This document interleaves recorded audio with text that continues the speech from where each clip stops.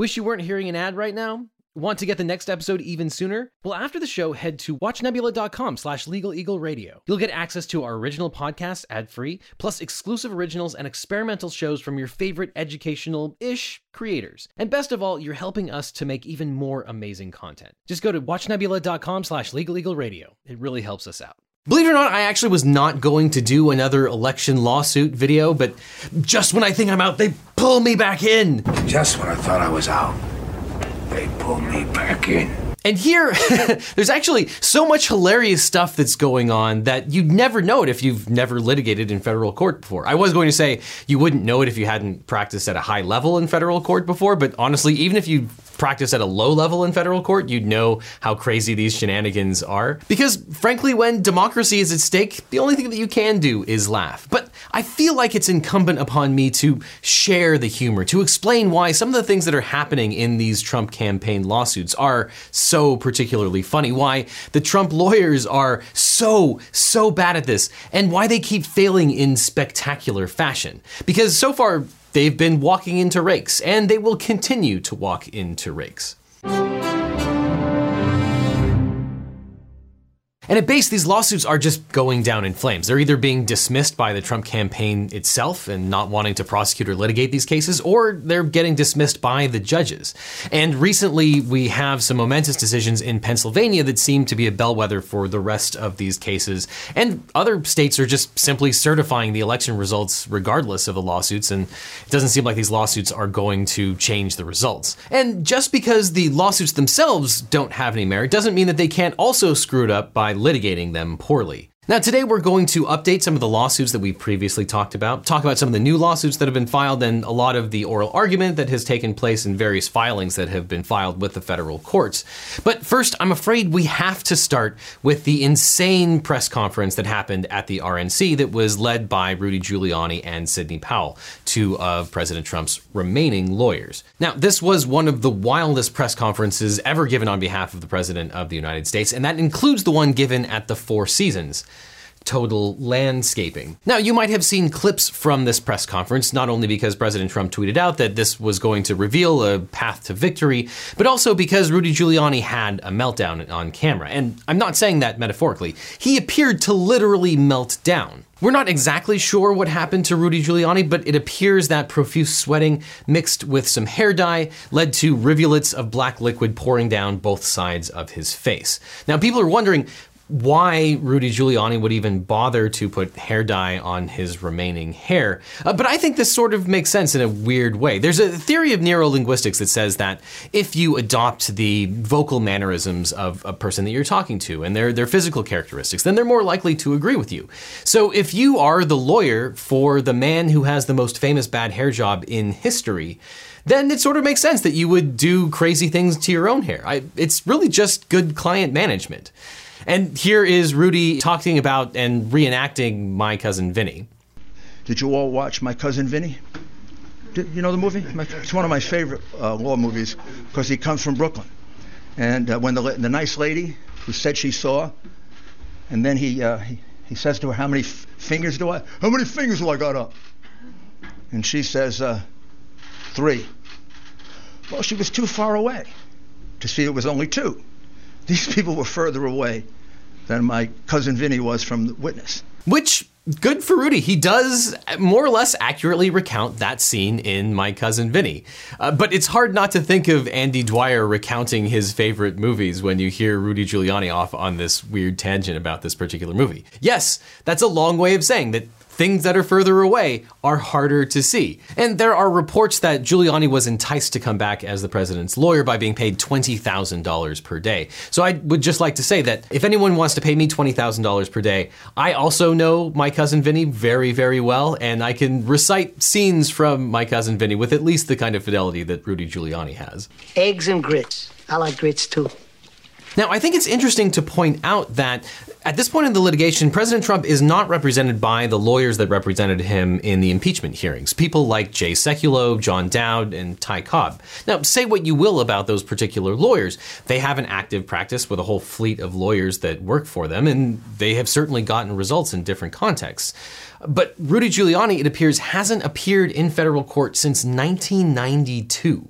But it's not just Rudy Giuliani. Trump campaign lawyer Sidney Powell blamed Venezuela, Cuba, and likely China for Trump's losses. Massive influence of communist money. Powell used to be a reasonably respected lawyer, but recently she's gone full deep state conspiracy tinfoil hat. And not for nothing, she is also the lawyer for Mike Flynn. Take that as you will. But Sidney Powell's theory is that the Dominion voting machines used throughout America were originally engineered by Hugo Chavez to ensure that he never lost an election, despite the fact that Chavez has been dead since 2013. And hand recounts have confirmed that Biden beat Trump in various states. And it would be easy to check the electronic records against the physical ballots, but don't let that get in the way of a great conspiracy theory. Of course, Rudy also dismissed the hand recount out of hand by reenacting how the votes could have been cast for Mickey Mouse, or a dead person, or one person voting 30 times. That could have been Mickey Mouse. All of these examples really happened, he says, bereft of any evidence whatsoever. And Jenna Ellis, the third lawyer for the Trump campaign in this conference, explained that people asking for evidence of these claims just don't understand how the legal process works. Your question is fundamentally flawed when you're asking where is the evidence. What we have asked for in the court is to not have the certification of false results. And yeah, fair enough. If you call a press conference, you are not obligated to provide the evidence, but this press conference is not for the court's benefit, but for the public's benefit. And if you have the evidence, you might actually want to present that evidence, both in the court of public opinion and in the actual court. But we've seen time and time again that the Trump campaign is just simply not reiterating these grand conspiracy theories in court where they have the potential to be sanctioned. And Sidney Powell went on to claim without evidence that in the middle of the night, someone from Dominion came in and injected the votes into Detroit. So I'm talking about some massive straight lines up in the vote tallies in the middle of the night after they've supposedly stopped counting. And that's when the Dominion operators went in and injected votes and changed the whole system. We've already seen effectively zero discrepancies where there's a hand count of the Dominion machines. And interestingly, Sidney Powell, after this conference, went on to claim that Georgia Governor Brian Kemp conspired with Democrats to win Georgia for the presidency, but not the Senate seats. And perhaps as a result of these claims, Sidney Powell was effectively dismissed shortly thereafter by Jenna Ellis via tweet, which can only be described as a public knifing.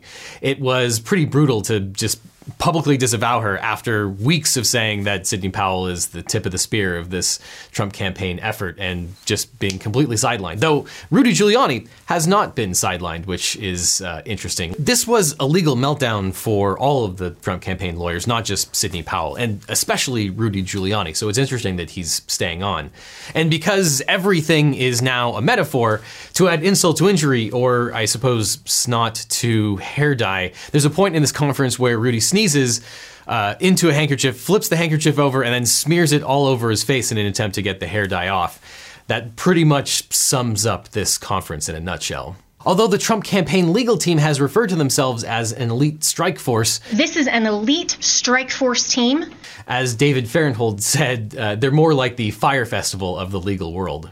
Which is a great segue into the actual cases themselves, and one of the cases in particular in Pennsylvania gave rise to one of the most epic oral arguments I've ever heard in my life, as well as one of the most interesting decisions by the court, which we'll get to both in a second. But first I want to say a debt of gratitude to Mark Elias and his team at democracydocket.com. Not only is Mark and his team keeping tabs on all the different election suits, but they're often in the front lines litigating this stuff in court. Democracy Docket has been a godsend in trying to keep track of all of these different cases, and there are a lot of them. So if you were to go to democracydocket.com and donate, I would definitely not blame you, and I think I'll go there myself. But as Mark and his team are wont to point out, at this point, the Trump campaign and the Trump administration in court are about 2 for 35, and the 2 that they've won are barely wins. They're more like participation trophies. So it's not to say that these lawsuits should not have been brought and that they're good for democracy or anything, but that is to say that they are losing pretty spectacularly, and that ratio is unlikely to change, and they're unlikely to have any effect on the results of the election whatsoever. Hey, it is Future Devin, And things have been moving so fast that in the time that it has taken to put this video together, things have actually changed dramatically. So first of all, the Trump campaign is more like 1-39 at this point. They actually lost one of their victories, so you can take one away from the win column, and now it is in the loss column. And there has been a very, very interesting appeal that has come out, which I will talk about towards the end of the video. So, back to prior Devin. Whoa.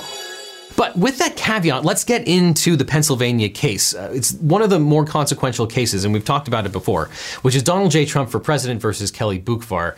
This started out as the case that referred to poll watchers, spelled P-O-L-E, which you would expect for maybe a case in New Jersey, but not Pennsylvania. But this whole case is a lesson in basic civil procedure. I could probably teach an entire class on civil procedure just using the court's decision in this case that came out just a couple of days ago over the weekend. So quick summary of this case for context. Here, the Trump campaign on behalf of several voters sued the Pennsylvania Secretary of State, Kathy Boockvar. They made two main claims, one related to curing ballots and the other related to poll watchers. And on that basis, effectively the Trump campaign sought to decertify the results in Pennsylvania or prevent the certification from happening. Now, related to the curing of ballots, they claim that these two individual voters had their votes disregarded and that different voters in the state, based on what county you are, were able to cure their ballots if they were defective. Some counties adopted a process where you could cure the ballots and some counties is not. And these individuals lived in a county where you couldn't cure those particular ballots because they were manifestly defective. And then the second was related to poll watchers not being close enough. Now, at this point, we're going to have to get into some civil procedure, but trust me, it will be worth it because it's really incredibly interesting. Because originally in this case, the Trump campaign issued a complaint, which is the document that starts the lawsuit. It contains all of your factual allegations, the story of what you say happens. The original complaint contained all kinds of allegations of fraud, but you're allowed within certain timeframes to amend your complaint, and new lawyers came on, and effectively they were adults in the room, removed all the allegations of fraud for reasons we'll talk about in a second, and then the Trump campaign wanted to reverse that and add the fraud allegations back. Now, the timeline goes something like this. This lawsuit was filed on November 9th by lawyers at Porter Wright, which is a fairly well-regarded firm, which is probably why they left, which we'll get to, and another law office of Linda Kearns. Now, these lawyers filed the original complaint, but moved to withdraw just 4 days later on November 13th. The judge allowed the Porter Wright lawyers to leave. And then on November 15th, Trump's new lawyers amended the complaint, and some Texas lawyers joined the case. Linda Kearns still represented Trump at this point, and the amended complaint dropped counts 3 through 7 of the original complaint, the ones that had all the fraud in them. The judge scheduled a hearing on November 17th, and on November 16th, just one day after the lawyers filed the amended complaint, the lawyers filed a motion to withdraw from the case. And a third set of lawyers filed a motion to continue the hearing because they had just joined, which under normal circumstances would probably happen. But when you're kind of playing shenanigans, the judge is unlikely to allow that kind of stuff. And here the judge denied this motion because there were lawyers still on the case, and you can't just muck up the schedule because you're hiring and firing lawyers. And on November 17th, the day of the hearing, Rudy Giuliani files a petition to appear on behalf of the Trump campaign. This was the fourth change in representation in 7 days. Rudy then attends the hearing, which we'll get to because it's hilarious, and he also files the second amended complaint. But the federal rules of civil procedure don't allow plaintiffs to amend their complaints an unlimited number of times. You can't just create a moving target to avoid dismissal. Plaintiffs generally get one amended complaint as a matter of right within a certain number of days, and then subsequent amendments require the leave of court, require discretion of the court to allow you to do it. Nevertheless, at the same time, the defendants were filing a motion to dismiss to get rid of this case entirely, and Rudy and his team filed responses to that motion to dismiss that made new claims that were outside the four corners of the first amended complaint, that there were a grand scheme to elect Joe Biden and the voters were treated unequally. I mean, it's a whole mess, which leads to the oral argument arguing this motion to dismiss. Rudy Giuliani was there to try to prevent the court from dismissing this case out of hand. And this oral argument was one for the ages. Here, Rudy Giuliani had a hard time grasping what was in the first amended complaint, what was deleted, and what he was trying to add by amending again to add a second amended complaint. So here's Rudy arguing that there was stuff in the complaint that simply wasn't there. The only clarification is that we are going to seek leave, we've already prepared it, to amend this complaint to restore our due process claim which we think was mistakenly removed.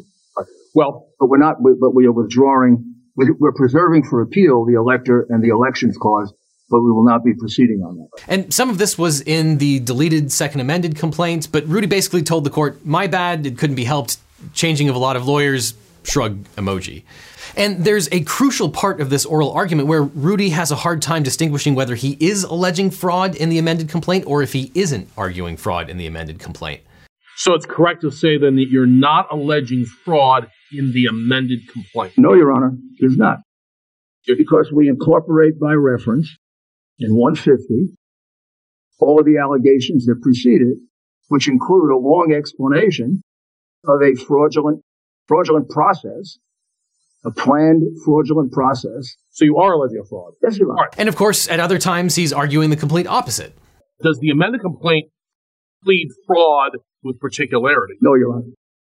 And it doesn't plead fraud. And the reason that this is so important is because that one of the rules of civil procedure, Rule 9b, requires that if you allege fraud, you have to plead that with what's called particularity. Normally, when you file a lawsuit, you can just file allegations on information and belief that you think this happened, and this is called notice pleading. But here, if you allege fraud or mistake, you have to allege the actual particularized facts, and you can't get away with just pleading these weird nebulous claims. So if he is actually arguing fraud, then the standard by which he has to plead his case is much, much higher. And he obviously doesn't want to do that. But Rudy was often confused about what he actually wanted throughout this particular oral argument, which takes me to my favorite part of this particular hearing, where Rudy Giuliani is trying to explain the standard of law that applies. Now, remember for context that this is on a motion to dismiss. So the defendants have filed a motion for the court to just throw this case out.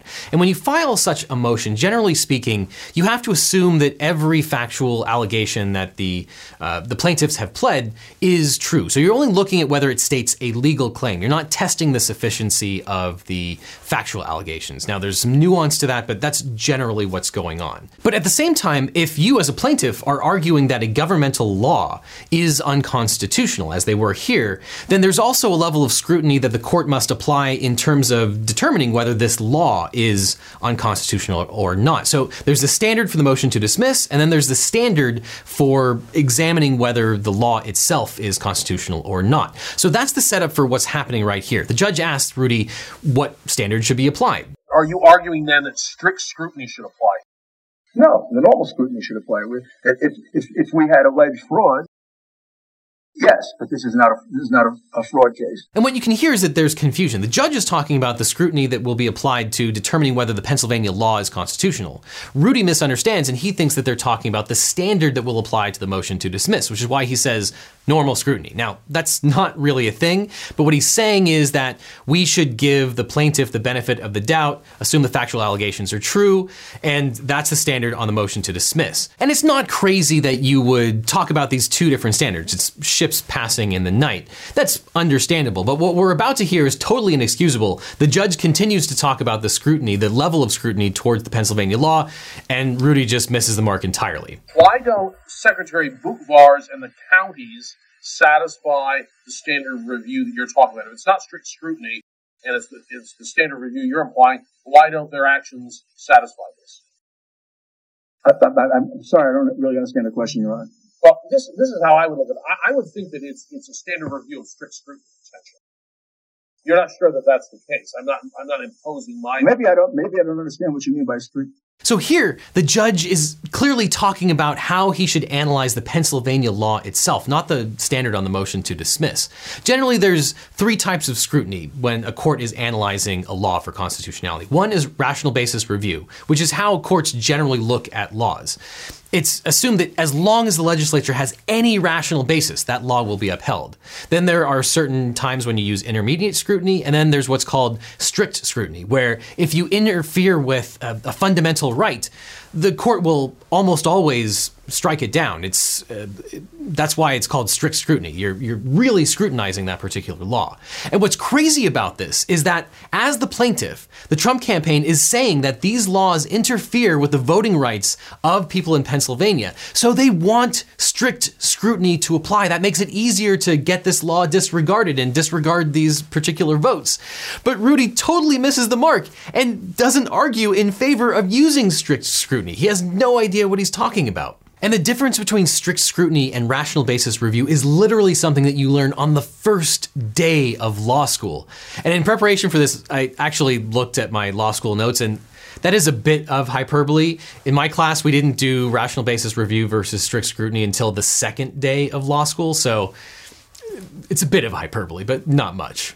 Now, after this hearing, the Trump campaign said that Rudy did a fantastic job and that he clearly built up a rapport with Judge Brand, who was the judge here in this particular case, because they were talking about what restaurants to go to and making small talk.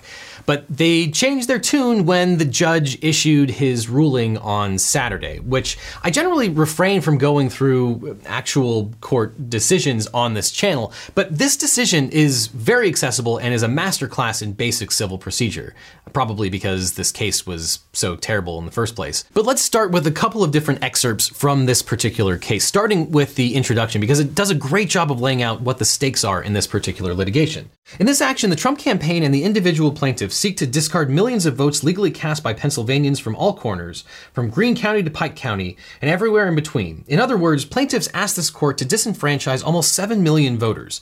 This court has been unable to find any case in which a plaintiff has sought such a drastic remedy in the contest of an election in terms of sheer volume of votes asked to be invalidated.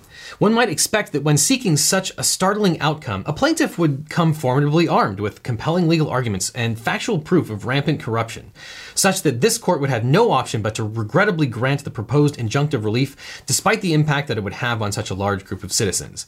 This has not happened. Instead, this court has been presented with strained legal arguments without merit and speculative accusations, unpled in the operative complaint and unsupported by evidence. In the United States of America, this cannot justify the disenfranchisement of a single voter, let alone all of the voters of its sixth most populated state. Our people, laws, and institutions demand more. At bottom, plaintiffs have failed to meet their burden to state a claim upon which relief may be granted. Therefore, I grant defendant's motion and dismiss plaintiff's action with prejudice. And then the court goes into a great summary of what actually happened in this case. Here in 2019, Pennsylvania allowed mail voting for all of the people in Pennsylvania. They allowed for various counties to provide for curing of the ballots if there was a defect. But in a prior case, no counties were required to adopt a cure process. So different counties have different rules. And here, the two plaintiffs were in counties where they didn't have an opportunity to cure their ballots, and they didn't cure their ballots. And then the court goes on to actually analyze the legal merit of the plaintiff's claims, stating that plaintiff's only remaining claim alleges a violation of equal protection. This claim, like Frankenstein's monster, has been haphazardly stitched together from two distinct legal theories in an attempt to avoid controlling precedent. The general thrust of this claim is that it is unconstitutional for Pennsylvania to give states discretion to adopt a notice and cure policy. In other words, different counties have different rules. And it goes on to state that the plaintiffs are trying to mix and match claims and bypass contrary precedent is not lost on the court. And then the court goes on to analyze the standing issue. And this is something that often gets lost in litigation, but a plaintiff actually has to have suffered an injury. You can't just go to court to get an advisory opinion if you haven't been personally wronged in a legally cognizable way. And here the court goes on to say that effectively their votes were rejected, as were the rules of those particular counties, and different counties can have different rules. And that the Trump campaign is not a voter with a rejected vote at all, so the Trump campaign doesn't have standing at all. And then the court gets to the heart of the equal protection argument. And because there's so much misunderstanding about that, I think it's worth going over here because the court summary is really fantastic. The court says, contrary to plaintiff's assertions, not all unequal treatment requires court intervention. The Equal Protection Clause does not forbid classifications. It simply keeps governmental decision makers from treating similarly situated persons differently. The government could not function if complete equality were required in all situations. Consequently, a classification resulting in some inequality will be upheld unless it is based on an inherently suspect characterization or jeopardizes the exercise of a fundamental right. So, for example, If you're a store and you want to reject people who don't have a shirt or shoes on, you can do that. That's a classification of people. You're allowed to prevent those people from shopping at your store, but you cannot prevent people from shopping at your store on the basis that their skin color is different. That is a fundamental right, and it's a difference between people that is recognized as inherently suspect classification. So let's connect that concept with what the plaintiffs alleged here regarding their votes and being treated differently. And the court goes on to say, here, because defendants' conduct imposes no burden on individual plaintiffs' right to vote, their equal protection claim is subject to rational basis review, going back to the scrutiny level. Defendant counties, by implementing a notice and cure procedure, have in fact lifted a burden on the right to vote, even if only for those who live in those counties. In other words, these plaintiffs are arguing that it's not fair that people in the other counties, especially around Philadelphia, were allowed to cure their defective votes when they lived in counties that did not allow for a cure procedure. But that's not how that works. Number one, the people in those other counties had a restriction lifted. And it's okay either way. A county can say you're allowed to cure, and a county can also say you're not allowed to cure. But you can't argue that you were injured because you didn't live in a county that allowed you to cure your ballot. That's just craziness. And often the level of scrutiny that the court applies is the whole game. If it's rational basis review, the law is probably going to be upheld, and if it's strict scrutiny, the law will probably be struck. And the court goes on to say individual plaintiffs' claims fail because it's perfectly rational for a state to provide counties discretion to notify voters that they may cure procedurally defective mail-in ballots. And the court goes on, even assuming that they can establish that their right to vote had been denied, which they cannot, plaintiffs seek to remedy the denial of their votes by invalidating the votes of millions of others. Rather than requesting that their votes be counted, they seek to discredit scores of other votes, but only for one race. This is simply not how the Constitution works. And the race that they're referring to is the presidential race. They want to disregard the votes with respect to the president, but not the other down ballot votes. This is what the court refers to as leveling down as opposed to leveling up. If you leveled up, you'd allow everyone's vote to be counted or at least cured. But they are asking the court to level down everyone and disregard all of these other votes that were made that were allowed to be cured. And then the court goes on to say that the allegations with respect to poll watchers, they didn't actually allege that the Republican poll watchers were treated differently than the Democratic poll watchers, so there's no possible equal protection or voting impropriety there. And then in the conclusion, the court says defendants' motion to dismiss the First Amendment complaint are granted with prejudice. Leave to amend is denied. Now, I want to point that out because there were a lot of people on the internet who pointed to the with prejudice language as being particularly significant. Even really seasoned lawyers got this one screwed up. What I will say is that the with prejudice language is really not unusual at all. All that means is that the court thinks that allowing the plaintiff to add additional factual allegations would be futile. There's nothing that they can plausibly do to be able to state an actual valid legal claim. And so that's why the court is denying leave to amend, because there's nothing that they can do. The claims are going to fail no matter what. And with prejudice simply means that the decision is being made on the merits of the case and that there's no leave to amend. So with prejudice is something that you see in basically every civil case in the entire world. It doesn't actually carry any more significance other than this case is now over at the trial court level. They can now appeal the decision, but it's over at the trial court. But it does appear that the Trump campaign is going to appeal this particular decision.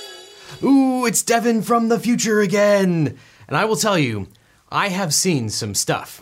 But interestingly, since I am from the future, I can tell you that the Trump campaign did in fact file an appeal. And the Third Circuit Court of Appeals heard the appeal in basically record time and rejected it. They issued their appeal even before I could get this video out, so I had to reshoot this pickup. But the Court of Appeals basically said that the trial court, Judge Brand, got this decision exactly right and rejected the Trump campaign's appeal, stating free, fair elections are the lifeblood of our democracy. Charges of unfairness are serious, but calling an election unfair does not make it so. Charges require specific allegations and then proof. We have neither here. And the Court of Appeals actually calls out Rudy Giuliani by name, stating, "But as lawyer Rudolph Giuliani stressed, the campaign doesn't plead fraud. This is not a fraud case." Instead, it objects that Pennsylvania's Secretary of State and some counties restricted poll watchers and let voters fix technical defects in their mail-in ballots. It offers nothing more. This case is not about whether those claims are true. Rather, the campaign appeals on a very narrow ground, whether the district court abused its discretion in not letting the campaign amend its complaint a second time. It did not. This is a case that the Trump campaign was never going to win, but it's interesting because might be one of the rare instances where a particular lawyer's bad lawyering actually made things worse. And it appears that that's what happened with some of Rudy's admissions, or at least his lawyering. And the Third Circuit Court of Appeals, in an opinion authored by a Trump appointee, points out that the only issue that the Trump campaign appealed on is this very narrow issue of whether the trial court abused its discretion in not allowing them to amend the complaint yet again. And for reasons that we already covered, that was really not going to win anyway. But in many ways, the Trump campaign has given up a whole bunch of different issues that they could have raised and just barreled forward with this one narrow issue that's not going to change the day. And the Third Circuit Court of Appeals basically comes as close as they ever will to saying that this was all based on the Chewbacca defense in the first place, where this court actually compares the Trump effort to alchemy, stating, "Seeking to turn those state law claims into federal ones, the campaign claims discrimination. But its alchemy cannot transmute lead into gold. The campaign never alleges that any ballot was fraudulent or cast by any illegal voter. It never alleges that any defendant treated the Trump campaign or its votes worse than it treated the Biden campaign or its votes. Calling something discrimination does not make it so. The second amended complaint still suffers from these core defects, so granting leave to amend would have been futile." That does not make sense. And now the case is out, but obviously they can try to appeal to the Supreme Court. The Third Circuit Court of Appeals has to hear the appeal no matter what, but the Supreme Court is based on what's called certiorari, so it's completely up to the Supreme Court whether they will want to hear any part of this particular case. And 99% chance that the Supreme Court rejects this out of hand, or if they do take it up, it will probably be a quick dismissal. So the Trump campaign is probably out of luck here, and there's not a whole lot that the Supreme Court could do even if they picked up this case. Now, at the same time, I saw a lot of people being worried about the decision in Kelly versus Pennsylvania. In that lawsuit, several Republican candidates and voters filed a lawsuit against Pennsylvania, the General Assembly, and the governor and the Secretary of State.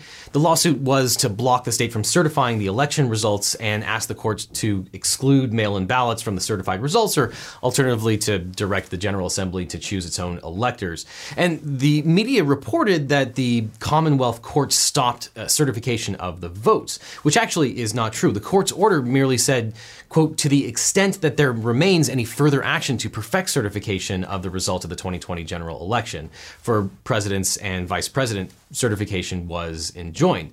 But there was no further action needed to perfect certification. It already was certified. And on top of that, the Pennsylvania Supreme Court has already vacated the order. This Kelly versus Pennsylvania suit is pretty much ado about nothing.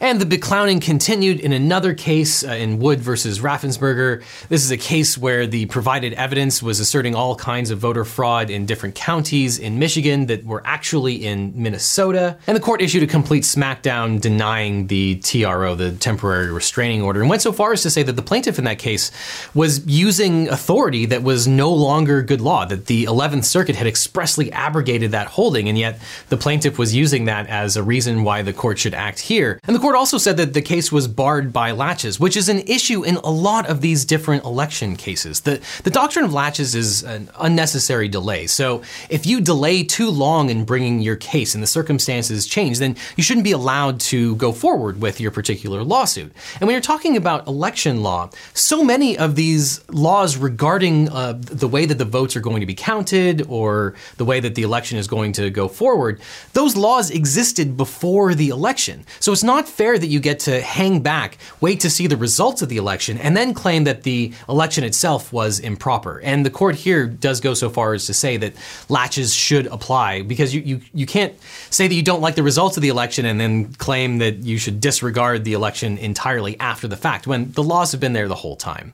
And then on top of that, the Trump campaign is voluntarily dismissing a whole bunch of cases, including Perkel versus Wolf, Brooks versus Mahoney, Ball versus Whitmer, Legenhorst versus Piocor, and Donald Trump versus Benson. And finally, that brings us to the almost mythical claims of Sidney Powell. We talked earlier about how she was basically kicked out of the Trump campaign's lawsuit strategy, but she came back in force, filing a lawsuit in Michigan called King versus Whitmer, as well as one in Georgia called Pearson versus Kempt. And here, these are some of the most typo-ridden pleadings I've ever seen in my entire life. And that's just the tip of the iceberg when it comes to the procedural and substantive defects of these particular cases. Here, they're using evidence from affidavits from other cases that have already been rejected. They try to use a star witness whose name and background have been redacted without trying to file anything under seal, without going into the weeds of federal civil procedure. That's not how you would protect someone's identity. Not that this is even a place where you could protect someone's identity from a public filing in this particular case. And these lawsuits are likely to suffer the exact same fates as all of the other Trump campaign lawsuits that we've already seen. They're pleading fraud without particularized allegations of fact. They are seeking relief from the courts that's already moot or impossible for the courts to grant. They're saying that simply choosing the Dominion software was a violation of the Constitution. They suffer from standing issues. They fail to allege a whole bunch of causes of action. It's just more nonsense based on facts that appear to be completely made up. And of course, this is happening while the states are just simply going on with business as usual, where the crucial states are just certifying their elections and selecting the electors to go to the Electoral College, including Nevada, Michigan, Pennsylvania, and Georgia. All of those states have already certified their results, and while it's not impossible to undo that, it would be extremely difficult. And those actions make these lawsuits and a lot of the other Trump campaign lawsuits, to the extent that they exist anymore, moot and extremely likely to be dismissed by the courts. Now, I will say, and this is my own personal opinion, the one thing that I find particularly distressing about all of this stuff is not the lawsuits themselves, those will probably be thrown out, but that the president and the RNC are meeting individually with election canvassers, electors, and state legislatures, and it appears trying to sway them into sending different electors to the Electoral College and trying to get state legislatures to disregard state law and disregard the results of the popular vote. And again, it probably won't work, but that doesn't mean that it's any less improper and distressing. It's crazy that a president and a campaign would try to influence the results on a county level to overturn the results of the election. Just one of the more worrying things I've heard in a long time. Oh, and one last thing. I know right now you're probably fumbling with your phone trying to find the next podcast to listen to, but you can't because this is an ad. But it doesn't have to be that way. Instead, you can go to watchnebula.com/legaleagleradio. You can get access to all of our original podcasts ad-free, plus exclusive originals and experimental shows from your favorite educational-ish creators. And best of all, you're helping to support us make even more amazing content. So before you go, check out watchnebula.com/legaleagleradio to support this channel and this podcast directly.